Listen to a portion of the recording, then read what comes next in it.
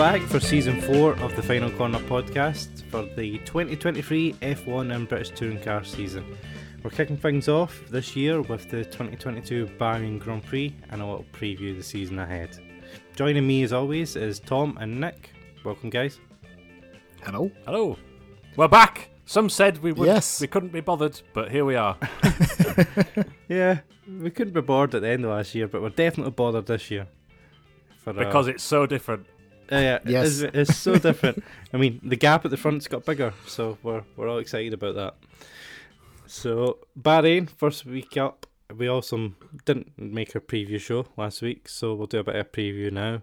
Been a lot of driver changes, as we spoke about last year, and over the off-season there's been a lot of team principal changes, which I think, Nick, you've got a list of all the Pyrons and Firons.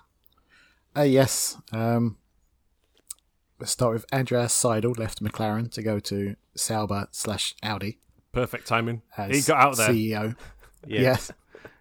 So he's the overall CEO of the group, I believe, the Sauber group. But he's more in charge of trying to bring Audi in the future.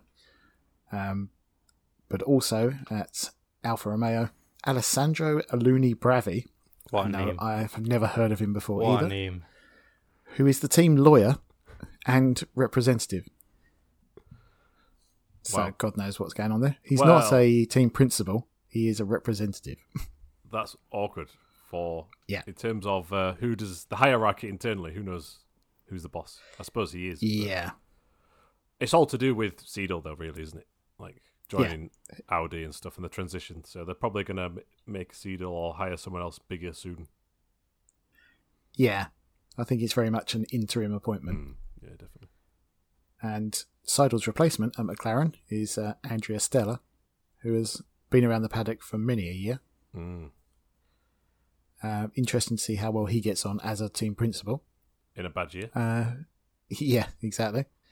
We've got Fred Vasseur, who left Alfa Romeo to go to Ferrari.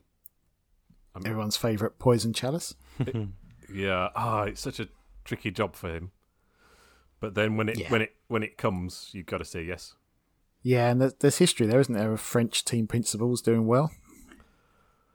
Yes. Yeah. That's clutching at straws a bit, maybe. Yeah, I know.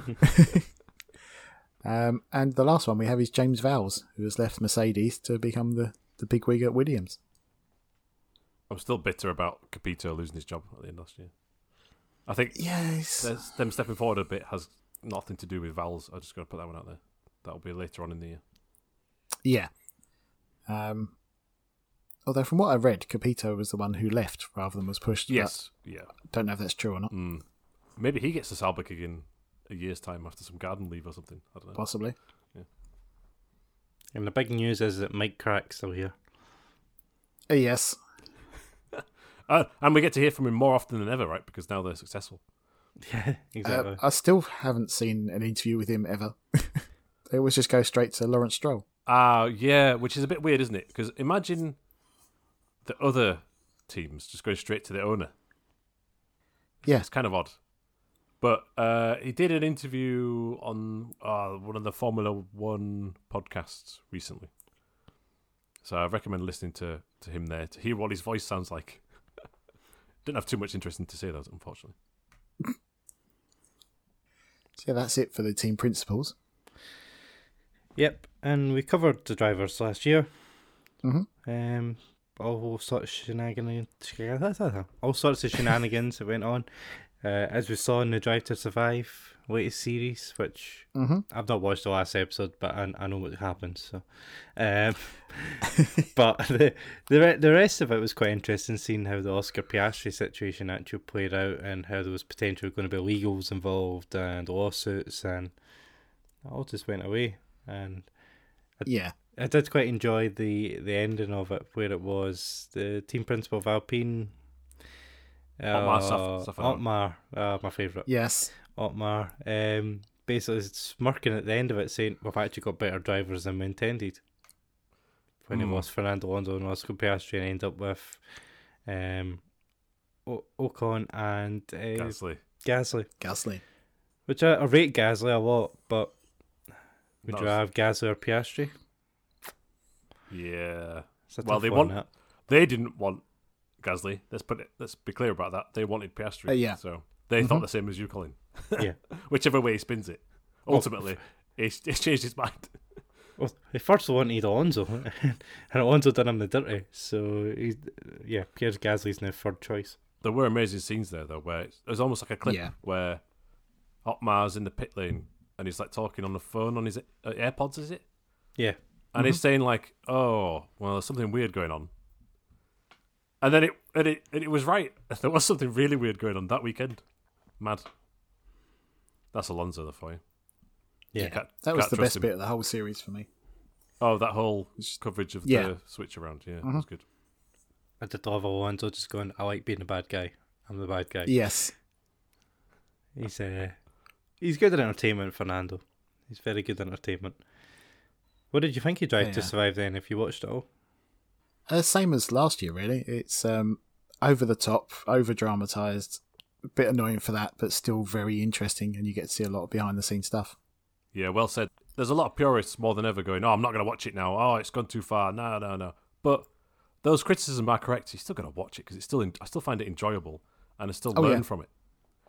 And so, the format's a bit samey now. And yeah, but I like the fact that they know that as well. Yeah, like in the episode where they asked Toto Wolff about it being a documentary, and he said, "No, it's not." Yeah, and it's things like where they use team radio bits at the wrong time and stuff. But yeah, I do mind it, but I don't mind it. I'll gloss over that because I'll happily watch Gunter Steiner say he'll F the entire paddock and then say, "Oh, I meant hug," or something like this. I thought that was the funniest thing I've seen in a long time. Yeah, I suppose, it was worth watching for that. The stuff at the front didn't really... I suppose you got to see a bit of the cost cap from Red Bull's perspective. Yeah. Oh, that was fascinating, yeah. Yeah, I was hoping for a bit more of Mercedes, to be honest, rather than the one episode they did. You know, them trying to get back. But, yeah, it is what it is. It's light entertainment. It's not It's not a documentary. There was a couple of episodes I thought were just a bit pointless. I didn't care for the Yuki Tsunoda episode at all. No. It was quite funny last year, and now because he's calmed down a bit, it was just, I don't know, it's a stop. It felt contractually obliged. Yeah. Oh, we've got to do the Japanese driver. Yeah, it felt quite sad as well, because Yuki just, seemed unmotivated for everything, every scene they showed him in. It always showed him, like, sad, and it looked like he was on about the verge of tears. And I didn't think they painted him in particularly good light. No, they didn't. He seemed, uncomfortable in himself, and a bit like, "Ooh, did he even want to be in Formula One?" But that's all he's got, so he's in Formula One. Yeah, I didn't think they particularly showed him well, but I don't think anyone comes out of Drive to Survive particularly well, apart from Alonso, who just plays up to it. Yeah. Everyone else comes across as a petulant little child. It's good for their Instagram followings. I got an email where it was like, most drivers followed after Drive to Survive went live, and it was Lewis Hamilton who got the most followers from it, apparently. I did find it very interesting as well with Kevin Magnussen was one of the people who suggested Hulkenberg as a driver. Oh, yes, I was going to say that. The whole Haas negotiations were fantastic. Because it's been painted as this whole massive rivalry between him and Hulkenberg, but it doesn't seem to actually be one. Yeah. And also, Hulkenberg was on the Alpine list as well, wasn't he? Yeah. Ricardo was not. Despite what they said, because Zach went to negotiate that, didn't he? And went, right, we're not going to cut for Piastri if you have Ricardo, right? And they're kind of like, maybe. Yeah, we'll think about it, but no. So another series, Drive to Survive. They missed bits out, like the whole Brazil thing, and that's what annoys me when there's big stories and they don't show it. It's because they're not there. Yeah, that was the big takeout from me, is that the whole Magnussen pole position. Yeah, they're not at every race, are they? No, but still, that would have been good to mention because there's a lot of Haas throughout. And as me and Lisa are watching it, I said, "Oh, I'll tell you what they'll cover right at the end. Haas got a pole position." Oh, yeah, that's right, they will. Nope. Yeah. Max was in it, though, for the first time. He's been in it before. Oh, right, okay. He wasn't in it last year. He just wasn't in it last year. Yeah. It's just last year it was a petulant child. So it makes you think that all those talking head bits are all done at the end of the year. And then Possibly. and then they're maybe asked to say, like, right, remember if you're in race 2, what do you think about this? I feel like that's how they do it, but I could be wrong there. I'd love someone to let us know if I'm wrong there. Oh, we forgot the was it staged, was it not staged meeting of team principals arguing about porpoising. Oh. I've got it on an email. yeah. I printed it out. What is it? Is that what Toto says? Lost a bit of respect for him. Yeah. Yeah. Yeah. Well done. You managed to print something. It's bad to the environment, Total. Bad for the environment. Yeah, that whole Total thing came across weird. Yeah. It was especially weird in the way that they showed it on the programme, because they didn't structure the lead up to it. They just cut to a team meeting where Total Wolf is shouting and screaming and swearing. And it was just like, that seemed out of the blue, but it didn't actually tell the story. Yes, if you didn't know, which was, correct me if I'm wrong as well, I was a bit confused. He was talking about, they changed the rules to avoid porpoising, and they're saying, well, we've managed to handle it well, it's your car design. Is that basically the discussion? Yep, that's pretty much it. Yeah. Also, I don't want to, like, why 4 episodes in a row or something, there was like the Silverstone crash? Oh, I know. Yeah. It's like they focused on the first, like, half of the season or first quarter or whatever. Yeah. And it took them the full series to get through that, and then all of a sudden it's like, oh yeah, no, that was the end of the season as well. So it's not perfect, and we've got clear criticisms, but we enjoy it. We'll still watch it. Oh, yeah. Still watch it every year. Yeah. And Netflix have now deployed the same formula to golf. And tennis. Well. And tennis. I am tempted to watch that to learn about those sports, because I'm pretty ignorant to them. But I'm not going to it yet. Might watch the golf one, because it's about the PGA Tour, but then last year the whole Live Golf situation kicked off for the Saudi Arabian Tour, stealing half the players and all this. So apparently it's quite juicy for that. Apparently the tennis one has a player who's particularly awful as well. I don't know who it is. I'm not really up to speed, so I was tempted to watch that first. Tim Henman. Not Tim Henman. That's how up to speed we are. Showing our age. The golf one could still be called Drive to Survive as well. Hey. Oh. Right, on to Bahrain then. First race of the year. Pole position for Max Verstappen and a win for Max Verstappen. They are miles ahead. Mm-hmm. They have taken quite a big step over the others.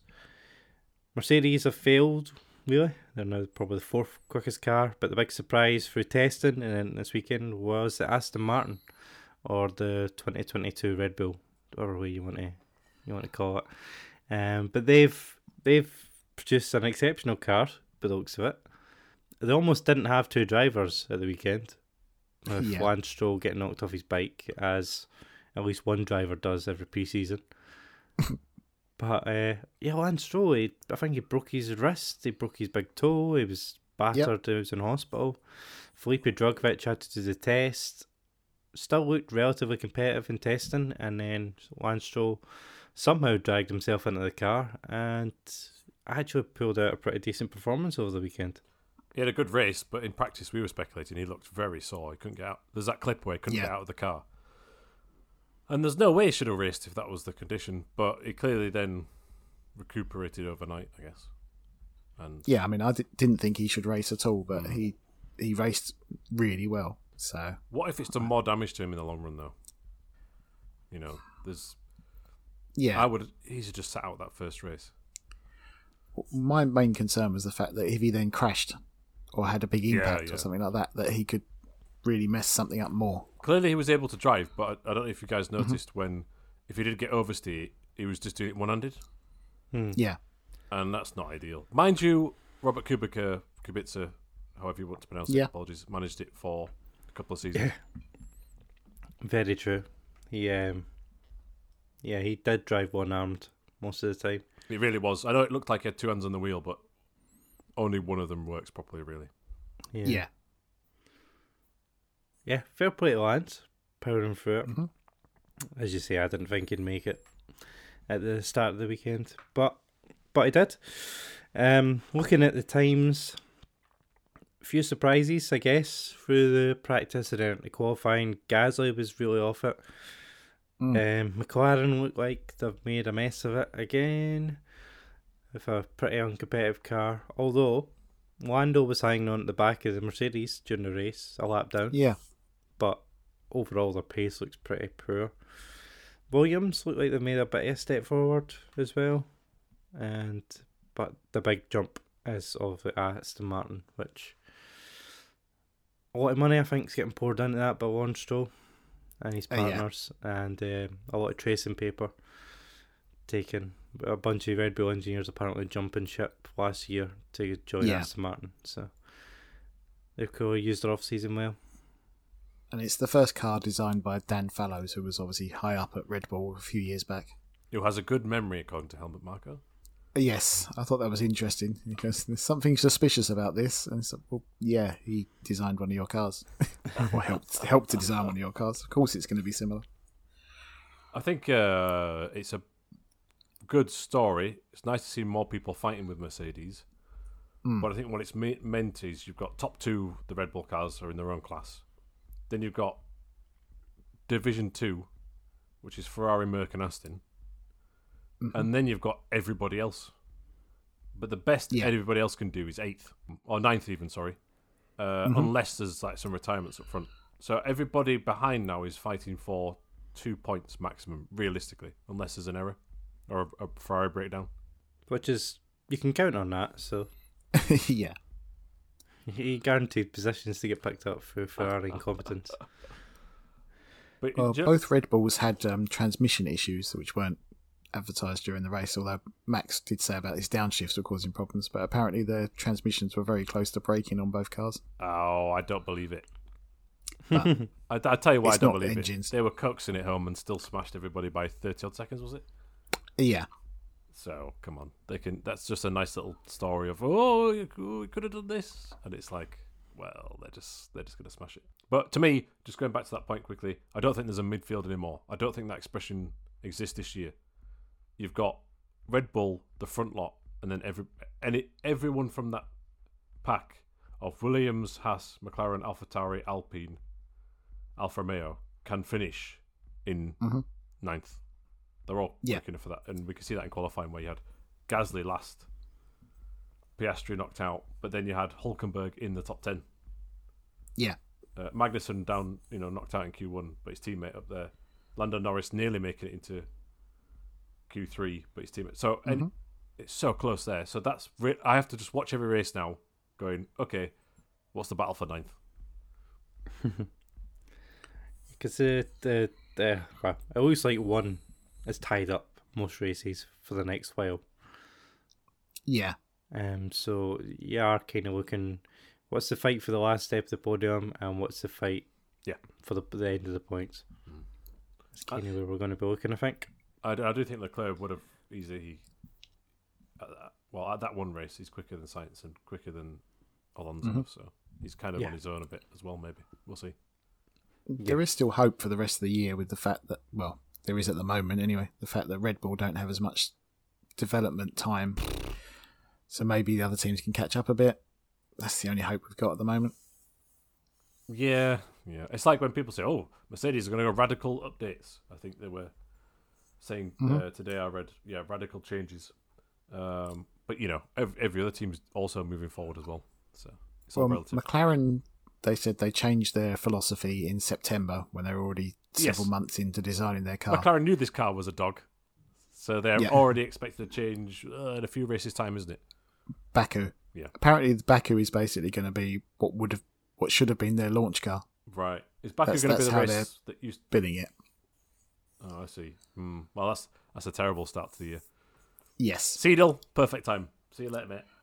But at least McLaren looked at their philosophy and went, this isn't going to work. Whereas Mercedes looked at their philosophy and went, yeah, sod it, we'll just stick with it.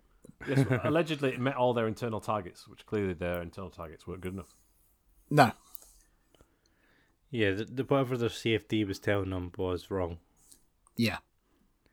So they're going to have to take a look at that model, I think. But, Toto was saying that they're basically major revamp. There's rumours that James Allison's stepping back into the car design role. He's going to be overseeing the upgrades coming forward soon, and Toto wants a radical upgrade.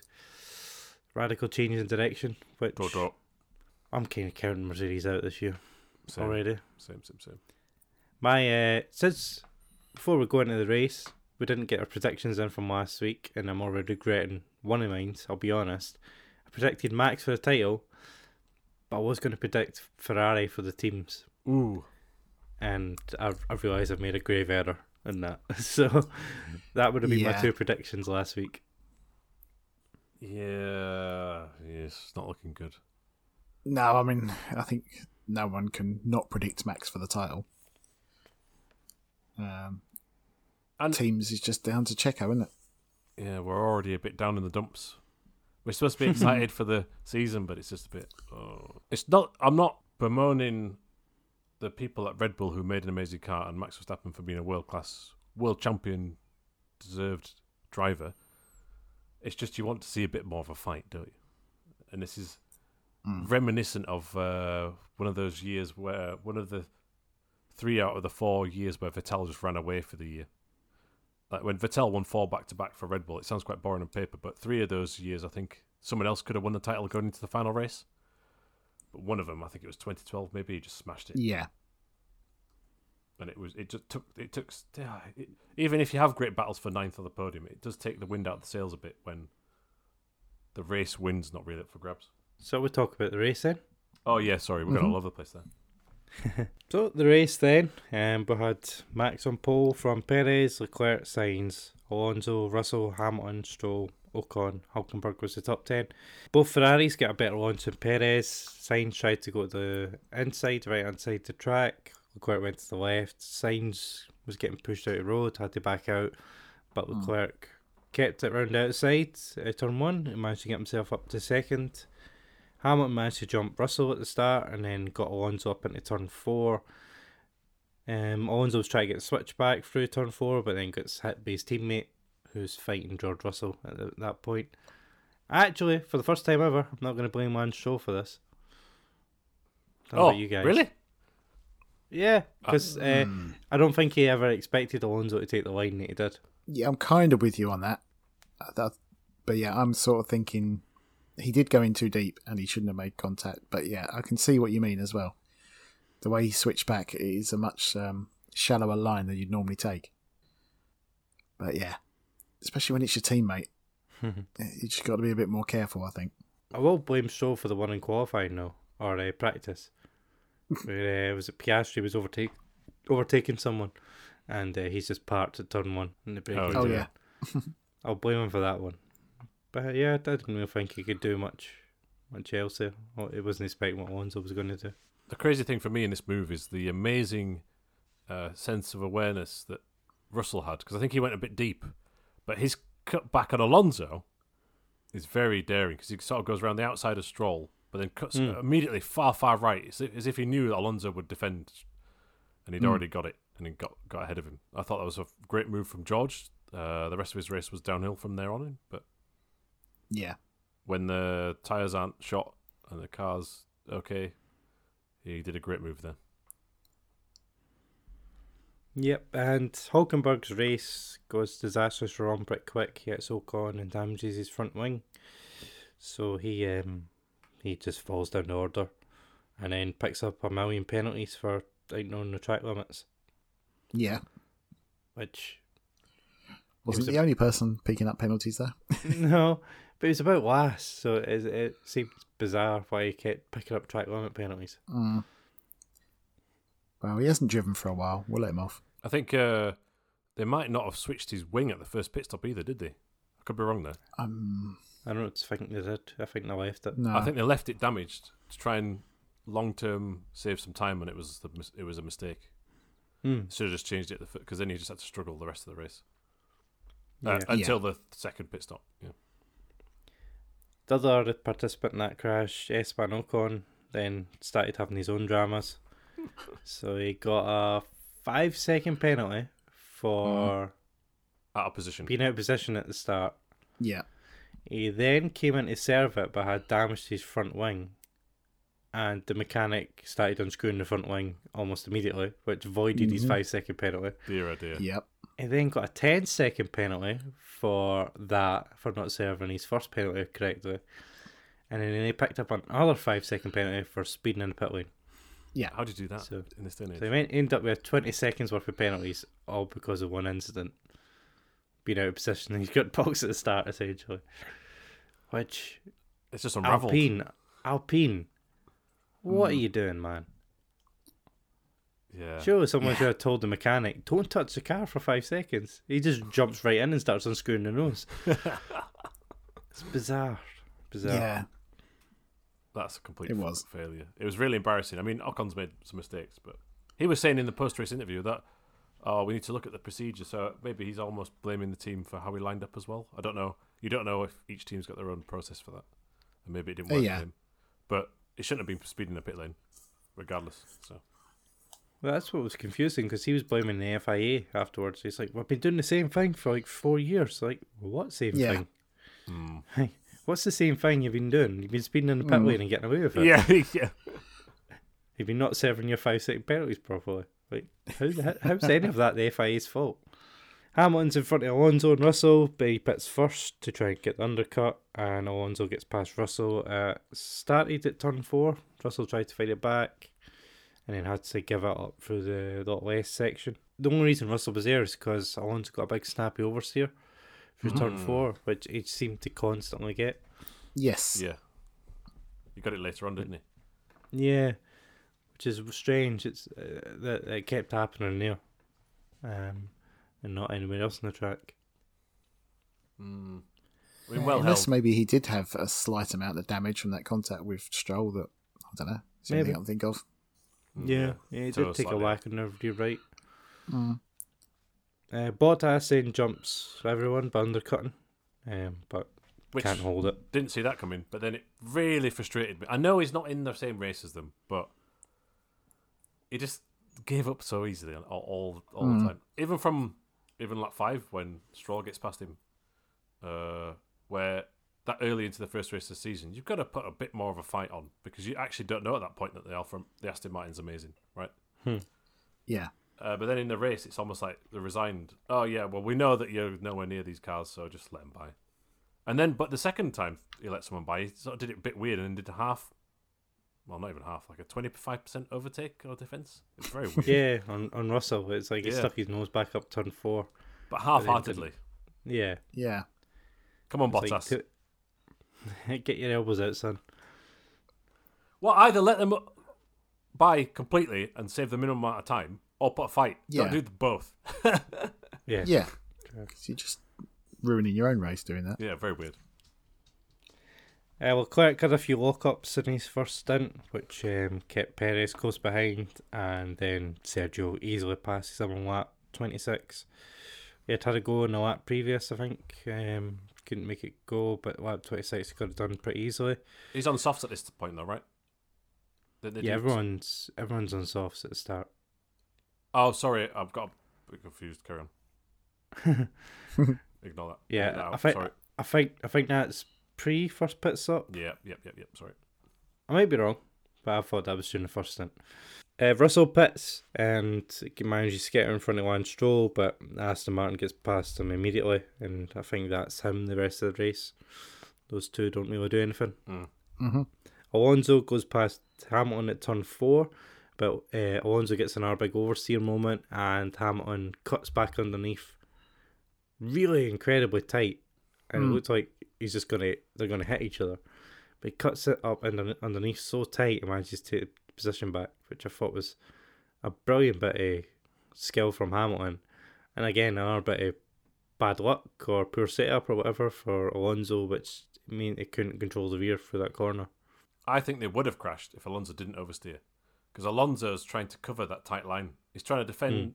He's going down the inside, and he's trying to defend on exit as well, which is a Matt Jackson move at the Knockhill hairpin, which is you defend on the way coming out, right? So he's trying to do that, and he gets oversteer.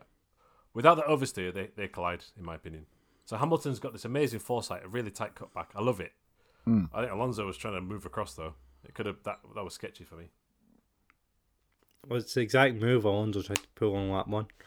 Yeah. So he obviously knew it was coming. Mm. A lap later, though, and when we pretty much get the overtake of the season already, into turn 10, side by side coming out the hairpin, going up towards turn 9 and then the really tight 10. Alonso looks like he's going to try and go around the outside, nips up the inside of Hamilton, managed to hold it on the brakes and take the position, which was a brilliant move, and I think caught Lewis by surprise a little bit. Yeah, no, it was a lovely move. Like I say, it was out of nowhere because no one ever really passes into there unless someone's got a lock up or something like that. Especially because there's a DRS zone straight after it. You kind of feel that it's not the right place to do it. But I think he kept the DRS. Yes, he did. He did, yeah. So, yeah, that's perfect then. The Bottas mentality would be, I won't overtake because I'll get DRS. Yeah. The Alonso mentality is, no, I'll overtake because then I get DRS. Mm-hmm. And I'll take it on, and in the end he could hold it into 11. He said afterwards he was thinking about going into turn 8, but then thought, I might get a good run out. And what I liked about it was he hit the apex and didn't lock up. Yeah. And outfoxed Hamilton. Mm-hmm. Which was fantastic. Yeah. Really well done. Yeah, he didn't run wide. Like you say, he hit that apex nicely. No. It's quite incredible the amount of talent Alonso has at his age. Mm-hmm. And it seems to have been completely re-energised so far. He was competitive last year, but he'd never looked happy because the car kept blowing up. Yeah. Whereas so far this year, he's bouncing along in interviews and he's really quick. It does remind me a little bit. I'm going to temper it. I'm going to be a bit sceptical here. I do think the car's genuinely competitive, fights for podiums, and Alonso does really well. But we've been bitten by this before when McLaren changed from Honda to Renault engines, and he finished like 4th or 5th in Australia. I can't remember now. First race of the season, and was like, and the famous quote, "Now we can fight." Mm-hmm. Which the next race or the 2 races after was it Gasly then finished really high up, and he said, "Now we can fight." It was at Bahrain that as well, and in what's believed to be a semi-ironic riposte to Alonso, because I think Alonso's season went quickly downhill from there. So he's bouncing and happy because he's in a great car with a good team. They're gelling well, and he's on the podium. His opinions will change if things start going wrong very, very quickly. He'll be back to old Alonso. True. If I'm not saying they will, if things, become calamitous again. And we have only had Bahrain, haven't we? I know it's exactly one track, but we've also only had that one track for testing as well. Exactly. So let's just see. Let's just see. I'm with you though. I was just thinking about this all week that, well, there's no guarantees. I actually would like Alonso to do well and Aston to do very well, right? Oh yeah. At the minute, it seems like they could be the only people that might even challenge Red Bull sometimes. So I'm all for it. But we've been here before with Alonso, first race of the season. It's very interesting though that Alonso is constantly bigging up Lance Stroll. Because he's never done that with any of his other teammates, I don't think, has he? I can't think of any other time. Never. No, never. It's always been all that war, hasn't it? Yeah. The contracts, there must be a thing in the contract. Yeah. That says, we'll give you $6 billion a year and a competitive car that you can win races and get podiums with. But you need to say Stroll's good. That's my harsh. son's the best. Yeah, we say my son's the best. My son's the best. No, I'm completely making it up. That's very harsh, and I'm only joking around. But you're right. It's a interesting distinction from previous seasons. Yeah. Yeah. It does make me slightly uneasy, happy Alonso. I'm used to. No, it's weird, right? Yeah. I'm used to the bad guy. He's not been happy in about a decade, so it is a bit strange. So then Ferrari are back to the usual. Mm-hmm. Leclerc pulls over, having lost their engine. They had previously had to change all the electrics in the car before the race. Mm-hmm. In Parc Ferme. Yeah, he had to change everything. But then his car still conked out mid-race, which he parked up well. My cynic in me thought he shouldn't have done that because he just hurt Carlos here. Yeah. But he pulled it off at a marshal's post, and he didn't pull it off. He pulled over at a marshal's post. And it caused a VSC, which a bunch of the midfield guys pitied it, except for Nick De Vries. Mm-hmm. And his opening weekend just went horribly after that because he had no tyres to fight. Mm. Tsunoda managed to pull a double overtake on De Vries and good. Joe, which I thought was quite good. It was really good, but it's like a big tyre advantage. So it's a bit. Yeah. It feels cheaper, but you've still got to do it. So fair play. Yeah, I think Joe was on new tires as well. True. I think he was Good point. compromised by how hard De Vries was trying to fight it. Yeah. Even though he had no chance. Then we get the move for the final podium place, lap 45. It looks like Alonso and Sainz touch out of 4. I wasn't sure whether they touched or not. Sainz reported that they did. Alonso's front left on his rear right. But the cameras didn't really show if they were close. If they didn't touch, they were close. They're very hard to tell. Yeah, but it looked like he had another big oversteer moment there. So going into turn 10, it looks like Alonso wants to make the same moves he did on Hamilton, but Sainz is wise to it, covers the inside, locks up though, which allows Alonso to close up, get the DRS on the back straight, and he passes him into turn 11, which again is not a place you see much overtaking. No, that's true. Nice move. Like, Sainz took the inside and locked up, which is very easily what we said Alonso could have done when he was getting past Hamilton, but didn't. End of the race was Hamilton putting a little bit of pressure on Sainz, but could never get close enough for a move. And the podium ends up being Max from Perez from Alonso for the first 3 Red Bulls for the first race of the season, as Sergio said. If you didn't say it, I was going to say it. So, the big story is Aston, and it'll be interesting to see how long they can stay. Probably ahead in Mercedes. They are ahead, even though they were split in qualifying. It'll be interesting to see how far they can stay there, and if they've got a race pace advantage over Ferrari, how close they can stay to them as well. We don't really know because, again, like Nick said, we've only had one track. But the other thing is, Alonso lost positions on the opening lap, which impacts the race significantly, I think. If he's in clear air around a Ferrari, it might be very different. Yeah. He finished 10 seconds ahead of Sainz, but he was still 18 behind Perez. Yeah. I just sort of think if he didn't lose positions at the start, he might have been challenging Leclerc. You never know. I just don't think in that scenario, in that race, he would have been. No. So we're at Saudi next, which is a very different track. Silverstone with walls and all that. Yeah. A lot of changes to the track as well, I believe, like opening up of some corners and things like that. To try and make it so as it's less unsighted in some areas. Less walls for Mick Schumacher to hit. Pretty much. It's funny how he's not here. He's not here. I think he'll be standing next to Toto. Oh yeah, true. He'll be standing next to Toto. It's weird seeing him do that. Yeah. It's like a lapdog, isn't it? It's very odd. The whole reserve driver has to stand next to Toto. Very strange. I have to say as well that I was very impressed with Logan Sargent. Because everyone, including me, just expected him to be last. By a margin. He looked very competitive. So did the car, to be fair. I mean, he outqualified Magnussen, Piastri, De Vries and Gasly. Fair cop. Yeah. And then was up there nearly for the points in the race, right? So Yeah.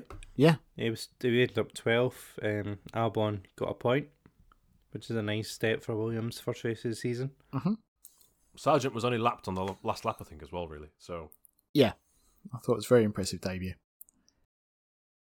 Plus, I also want to shout out Pierre Gasly. Considering he was last in qualifying, he managed to get to 9th, which was helped by his teammates' endless penalties. Yeah. And eventual retirement, but yeah, I thought he did pretty well. And that Alpine, the car looks weird. Yeah. I did see a lot of journalists, and I respect them, and I don't envy their position of trying to work out who's quick from testing. But the consensus among 3 different outlets I've read and watched videos for and listened to podcasts for were, Alpine's, turning down the wick in qualifying. They're playing it cool. And we know this because they're confident in interviews. And it turned out that, no, that's about where they are. Yeah, the look like they've went backwards. Yeah, I think they have. From last year. Which will make Otmar very sad in next year's Drive to Survive. Yeah. Oh, yeah. I'm here for that, though. Yeah. We mentioned McLaren, who were naff. who are McLaren, basically. Piastri retired on his debut with car problems. Lando Norris had to pit constantly for, I think he was filling up was it the pneumatics or the hydraulics? Yeah. Pneumatics. Yeah, so he had to pit constantly. But as I say, there was a long period where he was right behind Hamilton and Alonso, and he was on the back of them. He wasn't dropping off, which He locked up and nearly wiped out Hamilton at one point. he did, yes. But if that's a true reflection of the race pace, that's pretty good. It is, but he was on fresher tyres at that point. I was just going to say the same. True. And true. with Because the of knowledge his that he's going to have to pit pits. again, so he can take all the life out of the tyres, right? Yeah, because he could only do 11 laps at a time. That's true. I was trying to find some crumbs of comfort from McLaren, but his pace was impressive at that point. But as you say, there's probably reasons for that. Despite our cynicism, though, I don't think you should write off McLaren at this stage. Like I you were don't saying, either. Nick, they understand the philosophy's wrong. They've got something new, but I do think that with the reliability was sorted, they could have been a bit quicker in the race than we saw, but they were never in the right position. So No. And Piastri's was the electrical problem, which they thought was in the steering wheel, but it turned out to be in the steering column, which is why changing the steering wheel didn't do anything. Yeah, and I think last year they really looked bad, didn't they, for the first two races, and all of a sudden, actually, they were best of the rest for the rest of the year. Well, Norris was. So Yeah. I just don't think the form book. We've got a rough idea now. I think it's clear that Red Bull's so far ahead, you can't catch that. But this Ferrari, Merc, Aston thing is not decided, I don't think, because it could be track specific. And the rest of the midfield, still can't even write off McLaren for the next race, I don't think, to get points. Norris is a great driver. He'll pull something out of it. Oh, yeah. Yeah, it seems to be a wacky front end that they have trouble with the past few years. But if they're bringing a major update, fingers crossed. As a McLaren fan, there's been a few false dawns over the past couple of years. Yeah. And it's not quite delivered yet. Like I said, don't write them off, but I still think it's a gradual decline at the minute. Yeah. The Zach Brown will be away within the next 18 months. Maybe. I would say. He's sacked about everyone he can at this point. Because Aston is now, they're not a competitor with them. No, they're ahead. It's gone. They're away. So they're looking at Alpine and the rest again. Yeah. Try to fight for fifth at best. Which is a shame. I'm going to be real interested to see what Mercedes do now, though. Because the way they're talking, it's not an update. It's a revamp. It's a new philosophy that they want. I was reading some stuff on the current car now, and apparently they have their cockpit further forward than other drivers, the other cars, which means that the weird side pod design is actually a compromise because of the position in the cockpit. Because it's slightly further forward, which forces the engine cover to change, and it makes their weight distribution completely different from Red Bull and Ferrari. So this article was talking about whether they're going to go as fundamental as move the cockpit back and start changing the side pods, which would be a huge change to do mid-season. Yeah, I can't believe they did mid-season. With a budget cap. Yeah, exactly. So I think their overhaul is going to be 4 changes and possibly side pods and wing enhancements. I don't think we're going to see anything fundamental, but I'm interested to see how far they can push it without going $100,000 over the budget cap like Red Bull. Yeah, ended up doing. The cynic in me is thinking, do they deliberately go over the budget cap and say, well, it only cost Red Bull $7 million? I can't see that happening, but Well, someone will do that. Yeah. It won't be Zach Brown, otherwise that'll be pretty embarrassing. Yeah. His letter. Yeah. McLaren are purposely £10 million under every year just to make sure he does not want that egg on his face. Can I mention a couple of small things that actually, Nick, you had in your notes? So I'll mention one, which was Zhou got fastest lap, didn't he? And I was thinking, why have they pitted him to get fastest lap? It's completely pointless. But it's to steal the point off Gasly at that point. Ah, yes. I thought, oh, that's actually quite clever. Because he was not going to get points anyway, and he got it on the final lap. and Max couldn't get on the ramp. In fact, he managed it, but why was there a ramp? Yes. He launched it like a bloody missile towards Perez's front wing. It would have took someone's ankles off if it hit them. As he was spinning the wheels as well, I was thinking, that ramp could like fly off, if it found grip. But the other thing as well is that what if the underside of the car was damaged? It's technically in park firma at that point. So, but why don't you just push it on it? Oh yeah. Or have a wider ramp, or just not have a ramp. Yeah. It wasn't like a big, huge thing like Mexico where it rises up. It was just some LED screens, wasn't it? Yeah. In a corner. Very, very bizarre. Yeah. All right, on to Saudi. Yep. Yeah. Later. Saudi's always interesting.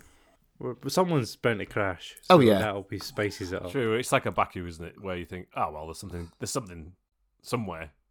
Yeah. If no one crashes, this will be awful. But if someone normally crashes and livens it up, You would think one of the rookies,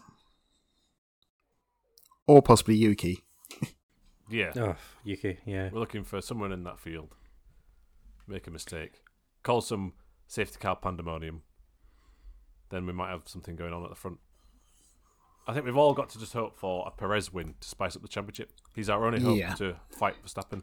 I don't mean that in an anti-Verstappen way. I just mean in terms of having a championship battle to fight for. Because at least in the Hamilton, not the Bottas era, but when Rosberg and Hamilton were teammates and Hamilton won several, Rosberg was fighting through the year, even if not right at the end. Yeah. He'd grab like 3 race wins in a row at one point. You think, it's on. And there's always that threat of Rosberg winning it. Whereas at the minute, I'm of the opinion that Perez just can't beat Max at all. No, I don't think so. Not in that team. No. Everything is for Max. Get Danny Rick back in the car. I can't see him ever getting back in an F1 car, to be honest. Can you see Perez carrying on next year, though? It depends if he's happy being a number 2. And if I was him, I would take it. Yes. Yes. Yeah, there's nothing else there's nowhere else for him to go. Mm-hmm. So yeah, that's next weekend, the 17th to 19th of March. It's a night race for us. 5 o'clock race start. 5 o'clock qualifying start as well. Which is a nice little treat. It is. Have it with your Sunday dinner. And you guys, any predictions for the year? Imagine that you're making them pre-Bahrain. I think Mercedes will win. Yeah, exactly. Yeah, because pre-Bahrain, someone would be like, I think Aston have a chance at a podium this year. But can't really go there. I'm sticking with my prediction from last year again, that Russell will beat Hamilton over the year. Okay, good one. I think for me the most interesting thing is who's going to finish. How can I help? Oh, my phone's just decided to do something. Sorry if you heard that. Yeah. I wasn't speaking to you. Who do you want to call? I don't want to call anyone. Stop it. Wow, it really does that. So for me, I think it's tricky, but I think the main interest is going to be who's going to finish 5th in the constructors. And so I'm actually going to say McLaren for a fight back. Very confident. No. Just being weird. So, okay, that's episode 1 of the year down. Another 28 to go, or whatever. We've got a 23 race F1 season, and British Touring Cars is back in about a month's time. Mm-hmm. I think the season launch is in about 3 weeks at Brands Hatch. Mm-hmm. And then we're on to proper racing. And there's still a lot of seats not filled there. So by the time our preview show comes round, hopefully they'll all be ready and filled, and Gordon Shed and they'll actually have a car to drive. There's a lot of drivers that are unknown as well, or relatively unknown, which is a strange off-season this time around, I think. Yeah, and there's lots of drivers who've lost their seats, it seems. Yeah. That may or may not fill these last few seats. And will Plato be on the grid? I think he Depends how much money he's got to offer Dynamics. I think he will. Yeah, that's the big rumour at the minute. Mm-hmm. Why, if you were Dynamics, though, why would you take it? Well, there's money. That's why. Yeah. Yeah. Money talks in touring cars. Well, did you see the rumor of that last year they had a third TBL at Dynamics, and that was originally meant to be for Plato? Well, they definitely were allocated one that was Mm-hmm. withdrawn Yes. for whatever reason. The rumor was that Plato had agreed to take that drive and then decided to.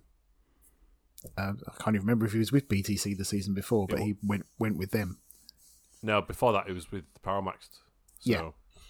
I decided BTC over TD. Interesting. But whether or not this is true, we don't know. No, true. But Unconfirmed that's what the false. rumor was. That's why the TBL went back, because that deal fell through. I think even if there's a lot of unknowns to the lineup of the drivers, you've still got your Ingrams and your Turkingtons and your Suttons Sutton and Helm. Yeah. and Jake, all that jazz. So the front of the grid's still going to be fantastic. Oh yeah, definitely. But before we get there, we've got Saudi Arabia Oh yeah, and the Formula One. So, thank you for downloading. If you're back for Series 4, I guess we're calling it. 4 years in a row.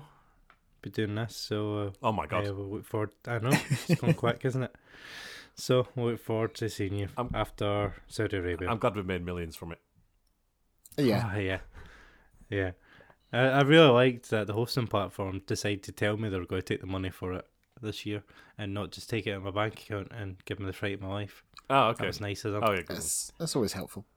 Yeah, no, they just took the money. Didn't even get a renewal receipt or anything. Just, there's the money gone. I guess that was due. Thank you. Well, thank you very much for doing that, Colin. Indeed. That's fine. I don't need a fridge freezer. It broke the same day as I took the money. It's like, oh no, all the money's gone. So yeah, we'll start a crowdfunding. You can pay for my fridge. So, right, thank you. We'll be back next week with Saudi Arabia. Let's go. We'll see you then.